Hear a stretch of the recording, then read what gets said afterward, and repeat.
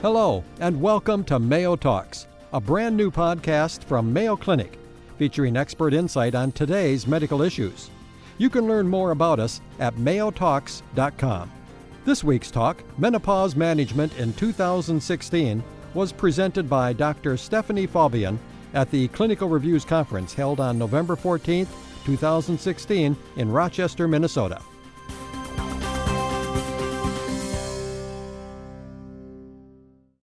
And I'd like to welcome my colleague, Dr. Stephanie Fabian. She came to Mayo from Texas, and she headed our women's health section, but she just recently stepped down to head our executive medicine section, so you can see her leadership there was really appreciated, and she's going to talk with us about menopause management today. Thanks. Thank you so much, and thank you to the course directors for inviting me. So I'm here to talk to you today about menopause management in 2016. I have no disclosures, except for one. We just published the Mayo Menopause Solution, which just came out in April and is available widely wherever books are sold.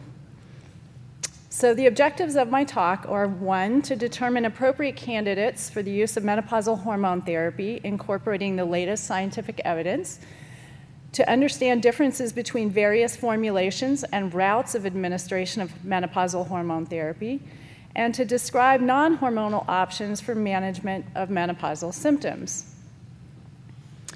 So this is an interesting quote. It's from the Journal of Women's Health a couple of years ago, and they talk about competency in menopause management with or goest the internist, and I would say that we could also substitute family medicine specialist here. But what they go into is that factors entering into the decision-making process regarding menopause management are increasingly complex and involve consideration of effects on multiple systems and potential disease-related events. These considerations suggest that internists and family medicine specialists trained to evaluate and integrate factors influencing multiple organ systems should re-engage in menopause management.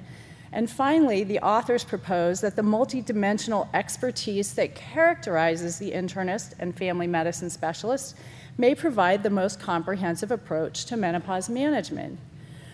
Well, you may ask, why is this important and why am I telling you this? But the scope of the issue is immense. We estimate that there will be over 50 million menopausal women in the United States by the year 2020. And this, as opposed to the 1900s, when we didn't reach the age of menopause, the average life expectancy in 1900 was age 50. Now, we are spending about 40 to even 50% of our lifespan post-menopause. 75% of women will experience vasomotor symptoms, so hot flashes and night sweats. And this is staggering. Over 30% will have moderate to severe vasomotor symptoms for 10 years or more. The mean duration, we used to tell women, hey, don't worry about it, this is going to be all over in a couple of years. Not so. Mean duration of vasomotor symptoms is now known to be 7 to 9 years. This results in higher healthcare costs and lost productivity. That's well documented. So we'll start with a case here. 54-year-old woman, her last period was 2 years ago. She has persistent hot flashes interfering with her daily activities and sleep. She tried soy, but it wasn't effective. She's exhausted at work and reports emotional lability. Her past medical history, she's healthy, she's not on any medications, no family history of venous thromboembolism or breast cancer, physical exam and mammogram are negative. So question, what would you recommend for this patient? A, no treatment, but reassure that symptoms don't last a long time, and if you pick this one, I'm gonna come out there and get you. B, SSRI, SNRI. C, menopausal hormone therapy. D, gabapentin, or E, cognitive behavioral therapy, and please select your response. And you should get this one because I already gave it to you.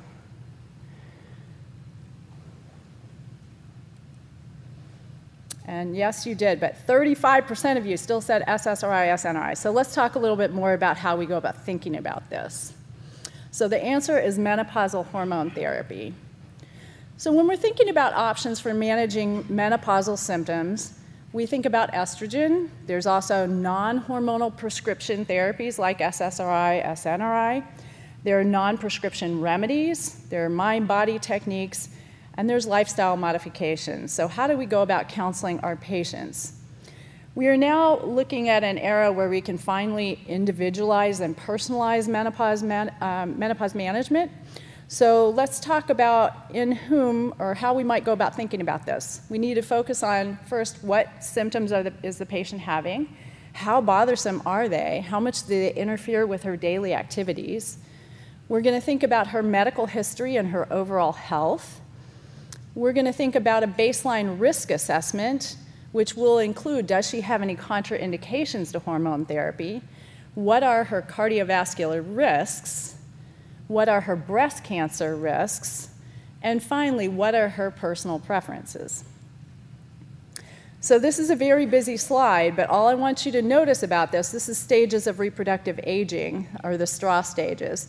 That pink triangle, the inverted triangle with 0, is the final menstrual period. So you don't know you're in menopause until you've been in menopause for a year, right? Because menopause is no period for a year, so you really don't know that you're there until it's been a year. So look down where the circle is, and you'll see that vasomotor symptoms, hot flashes and night sweats, really start before that final menstrual period ever gets there. Then they continue after the final menstrual period. I also want you to notice that far right bottom corner, and that is where urogenital symptoms really don't start kicking in after menopause until about kind of the 1 to 2 year mark post-menopause. So vasomotor symptoms are earlier. The genitourinary symptoms tend to come on about a year or two later. Again, a busy slide, but I'm going to walk you through this. So this is the Women's Health Initiative study that was published in 2002 that really changed everything about how we think about hormone therapy. This is a slide that is only relevant to the 50 to 59-year-old group of women. On the right-hand side of the slide are benefits. On the left-hand side are risks, and this is number of women per 1,000 per 5 years of use. The solid black bar is estrogen only, and the hashed bar is estrogen plus progestogen. And again, what I want you to notice is there's more on the right-hand side of the graph than the left-hand side of the graph for women in their 50s. There's also fewer risks and greater benefit associated with using estrogen only than estrogen plus progestogen. That's all I want you to know from this one. So who is the best candidate for menopausal hormone therapy? How do we think about this? In general, it's women in that 50 to 59-year-old age group, so women under 60 and within 10 years of menopause who have bothersome symptoms. So first, you're not going to give menopausal hormone therapy to somebody who doesn't really have any symptoms. It's used for women who are bothered by hot flashes, night sweats, mood changes, sleep disturbance, and there's a whole host of other symptoms, including even joint complaints. Second-line therapy for bone density concerns, so low bone density or osteoporosis, it's second-line treatment. They have a personal preference to use hormone therapy. They don't have excess cardiovascular or breast cancer risk, and there are no contraindications. So the next few slides, I have to credit my colleague, Dr. Cynthia Stunkel, who is the chair of the hormone therapy writing group for the Endocrine Society when they published their hormone therapy guidelines last year. So contraindications to hormone therapy, possibility of pregnancy, well, that one's an easy one to solve, so you get a pregnancy test. Undiagnosed vaginal bleeding shouldn't be undiagnosed for long, right? So that can be sorted out. Other contraindications are estrogen-sensitive cancers of breast or endometrium, history of stroke or MI, history of DVT or pulmonary embolism, and liver dysfunction or disease. So next you're going to think about, okay, they don't have any contraindications. Next, let's think about cardiovascular risk. And this comes from ACC/AHA guidelines. So if they're low risk, they have less than 5% 10-year cardiovascular disease risk, menopausal hormone therapy is okay. In the moderate 5 to 10% 10-year risk, you might want to choose transdermal, and we'll talk a little bit more about why transdermal might be preferable to oral, particularly in women who are at slightly higher risk of heart disease. And then the high-risk group, the greater than 10% 10-year risk, we may want to consider avoiding menopausal hormone therapy. So we're next going to think about breast cancer risk. If a woman's risk for breast cancer is moderate or high, enough to where her risk would qualify her for risk-reducing medications, we might want to consider other options. If her risk is acceptable, we can continue on. And we use the 5-year NCI or IBIS breast cancer risk assessment to determine low, medium, or high. So low would be less than 1.67 5-year risk, and menopausal hormone therapy is okay. An intermediate risk, we would consider caution, and a high risk greater than 5% 5-year risk, we would consider avoiding menopausal hormone therapy. So next, we need to know, does she have a uterus? If she does not, you can use estrogen by itself. If she does, you can use estrogen plus a progestogen or one of the new T6, which is tissue selective estrogen complex. And the only one on the market right now is conjugated equine estrogens combined with bazodoxifene, marketed under the brand name Duavie. And finally, Tibolone, which is not available in the United States, only in Europe. So it's important, after I said all these, do this, don't do that, you've got to take into account patient preference. So the Endocrine Society guideline has a statement that says, as the impact of severe menopausal symptoms on quality of life may be substantial, however, there are instances in which a woman with a history of heart disease or breast cancer, for example, will choose to accept a degree of risk that might be considered to outweigh the benefits of menopausal hormone therapy. And an accepted philosophy is that a fully informed patient should be empowered to make a decision that best balances benefits to that individual when weighed against potential risks. So we have to take into account what makes the most sense for the patient, and patient preferences do matter. And as our last speaker said, there is an app for that. So there is an app for menopause management as well. It's the MenoPro app by the North American Menopause Society. It's free. And there are entry points for both the healthcare provider and for the patient on this app. And it does walk you through some of these same risk assessments that we've been talking about. There's also a way to print the assessment so that you can give it to the patient. So let's talk a little bit about route of administration. Transdermal may have safety advantages over oral. Why is that? Well, with transdermal, you avoid first-pass metabolism through the liver, so there's less effect on clotting factors, on blood pressure, on triglycerides, on C-reactive protein, and on sex hormone-binding globulin, all of which may provide some advantages of transdermal over oral. We published this just last year in JCEM. It's a systematic review of meta-analysis on oral versus transdermal estrogen and the risk of venous and arterial thrombotic events. And our conclusion was that low-quality evidence from 15 observational studies suggests that compared to transdermal estradiol, oral estrogen therapy may be associated with increased risk of VTE, DVT, and possibly stroke, but not MI. So again, more evidence to suggest that there may be some safety advantages to using estrogen delivered through the skin than by the mouth. A word about custom compounded hormones, and I know your patients are probably asking you a lot about these. I know mine are. This is the Endocrine Society guideline, but I can tell you a lot of other medical societies, including the North American Menopause Society, have similar statements. We recommend using menopausal hormone therapy preparations approved by the FDA and comparable regulating bodies outside of the United States, and recommend against the use of custom compounded hormones. This is ungraded best practice statement. So it's important to note when your patients ask you about these custom compounded hormones that there are many FDA-approved bioidentical hormone therapy preparations. And the ones that are estrogen include oral 17-beta estradiol. There are many cutaneous products of 17-beta estradiol, including patches, gels, sprays, and emulsions. There's vaginal estradiol preparation, including cream, ring, and tablet. And finally, there's progesterone in the form of oral micronized progesterone.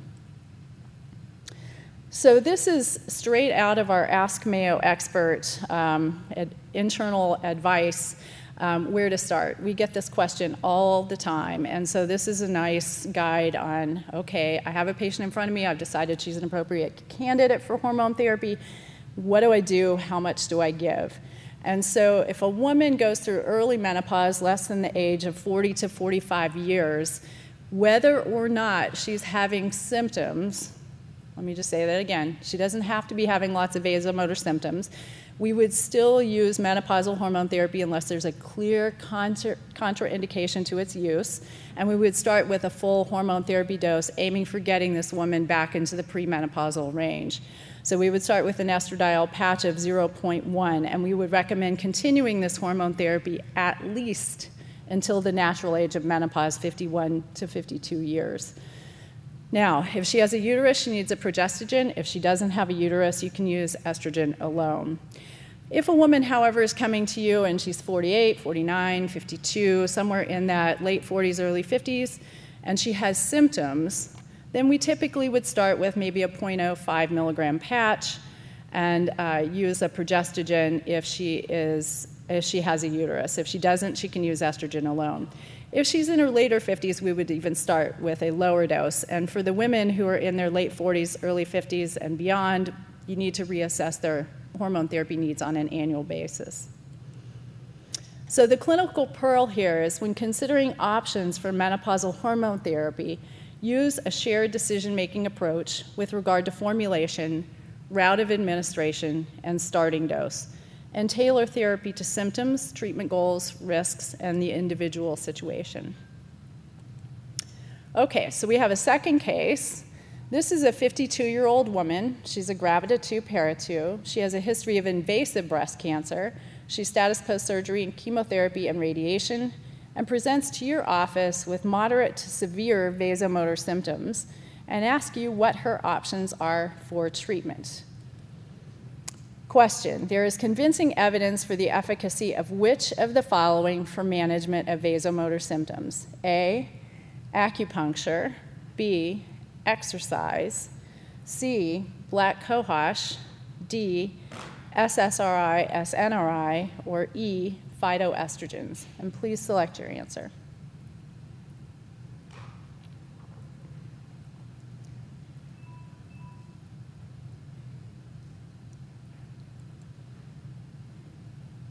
Okay, so 76% of you said SSRI, SNRI, and that is correct. So when we're thinking about non-hormonal therapies for vasomotor symptoms, you don't know it, but you're weighing this little scale in your head every time your patient's in front of you. What's the potential effectiveness versus what are the costs? What's the time and effort for the patient? What are the adverse effects? What are the studies? So what's the evidence? And are there potential medication interactions? This is something you go through in your head before you do anything in terms of prescribing medications for a patient. So placebo response in non-hormonal vasomotor symptom trials. Just take a guess. What's the placebo response in these trials? Throw a number out there. 40 is very good. Okay, so it's high. And it's estimated between 20 and 60%, and we know that the more anxious a woman is, she's probably on the higher end of that scale. But when we talk about any medication for management of vasomotor symptoms that's not hormonal, it has to exceed about 40% effectiveness to get past placebo effect. So non-hormonal therapies for vasomotor symptoms. NAMS, the North American Menopause Society, published a position statement just last year that was very helpful. And in the recommended category, we have cognitive behavioral therapy, which some of you might not have heard of for management of vasomotor symptoms. That's kind of a new one. Another new one is clinical hypnosis, and we will talk a little bit more about that as well. SSRI, SNRI, gabapentinoids, and clonidine. Now, in the recommended with caution, additional study is needed category, we have weight loss, mindfulness-based stress reduction, S-equal derivatives of soy, and stellate ganglion block.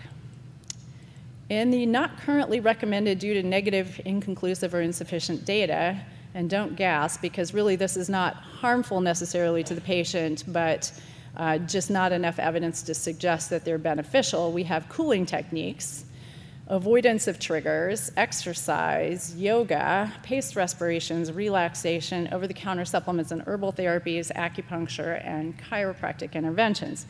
So again, it's not that, for example, exercise is harmful to your patients.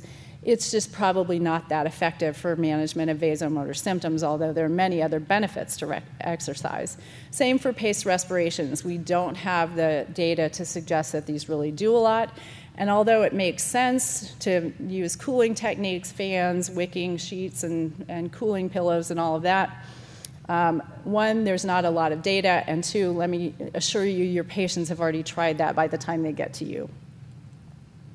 So let's go back over the recommended therapies that are on this non-hormonal list, and we'll talk about a couple. So the cognitive behavioral therapy, again, this is a pretty new concept. Clinical hypnosis I'm going to talk about as well. So there's level 1 evidence for cognitive behavioral therapy. And as you might expect, it's not getting at the root of why people have hot flashes, so it's reducing their symptoms, but not their frequency. So they're not as bothered by their vasomotor symptoms, even if they still have them. There's been 2 randomized controlled trials, one in breast cancer survivors and one in peri- and postmenopausal women. And there was both a self-guided and a group CBT group in that one. Psychoeducation is included, as is paced breathing, and cognitive behavioral strategies. So what they found was that both studies showed clinically significant improvement after 6 months compared with usual care, and that self-guided CBT was as effective as group CBT. In self-guided, there was a self-help book that they completed over 4 weeks, 2 sessions with a psychologist, some daily homework, a CD for daily relaxation, and paced breathing. And at the reference at the bottom of this slide, you can actually get these workbooks online, so patients can do these at home. Now, for clinical hypnosis, there is also level 1 evidence, and this is, again, a new thing. Evidence is still limited, but promising. What they use is a deeply relaxed state and individualized mental imagery or suggestions. So, for example, they use, think about water, cooling things, ice. If someone's afraid of water, we certainly don't use water as a recommendation, but they might use pretty mountain scene. There are 2 randomized controlled trials, one in breast cancer survivors and another in women with at least 7 hot flashes a day. And an unpublished study by Deb Barton, who was at Mayo but is now at Michigan, is very promising. She did 1 session with the patient in the office and recorded the session on a CD for the patient, sent them home with it, and they could play it back and self-hypnotize, and it actually showed some effectiveness. So that makes this treatment much more scalable if you don't need somebody who is skilled in administering hypnosis. So SSRI, SNRI, level 1 to level 2 evidence. So this is only, SSRI, SNRI can take hot flashes, they're about 40% effective, so 40% reduction. Hormone therapy, on the other hand, will take hot flashes down by 90 to 95%, so you have to keep in mind kind of where we're aiming for, and I always tell my patients, this isn't going to take them all away, this will probably take the edge off a little bit. So mild to moderate improvement in vasomotor symptoms.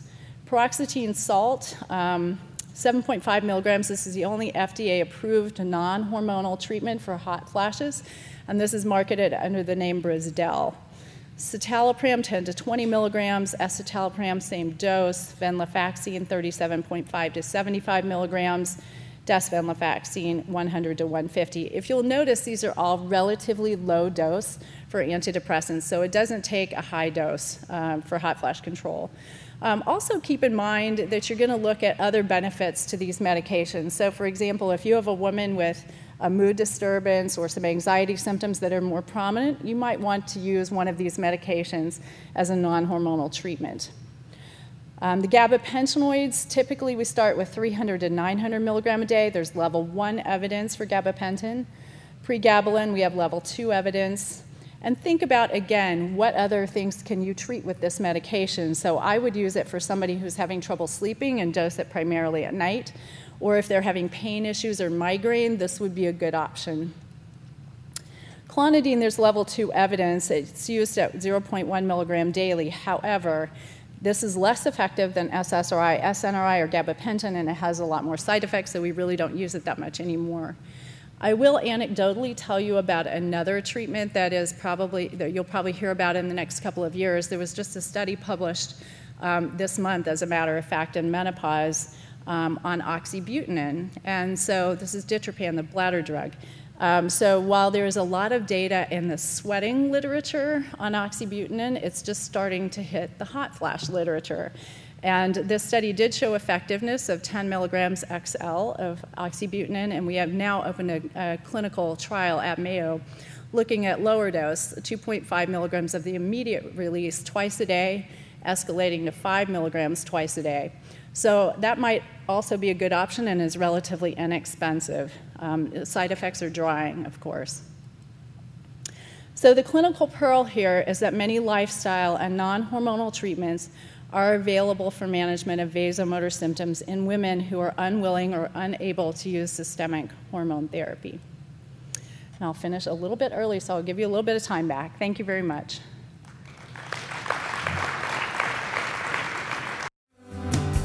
Thanks for listening. You can find today's featured talk, along with videos from our world-class medical conferences, at mayotalks.com. New talks are added weekly, so stop by often and let us know what you think. Mayo Talks is a copyrighted program from Mayo Clinic.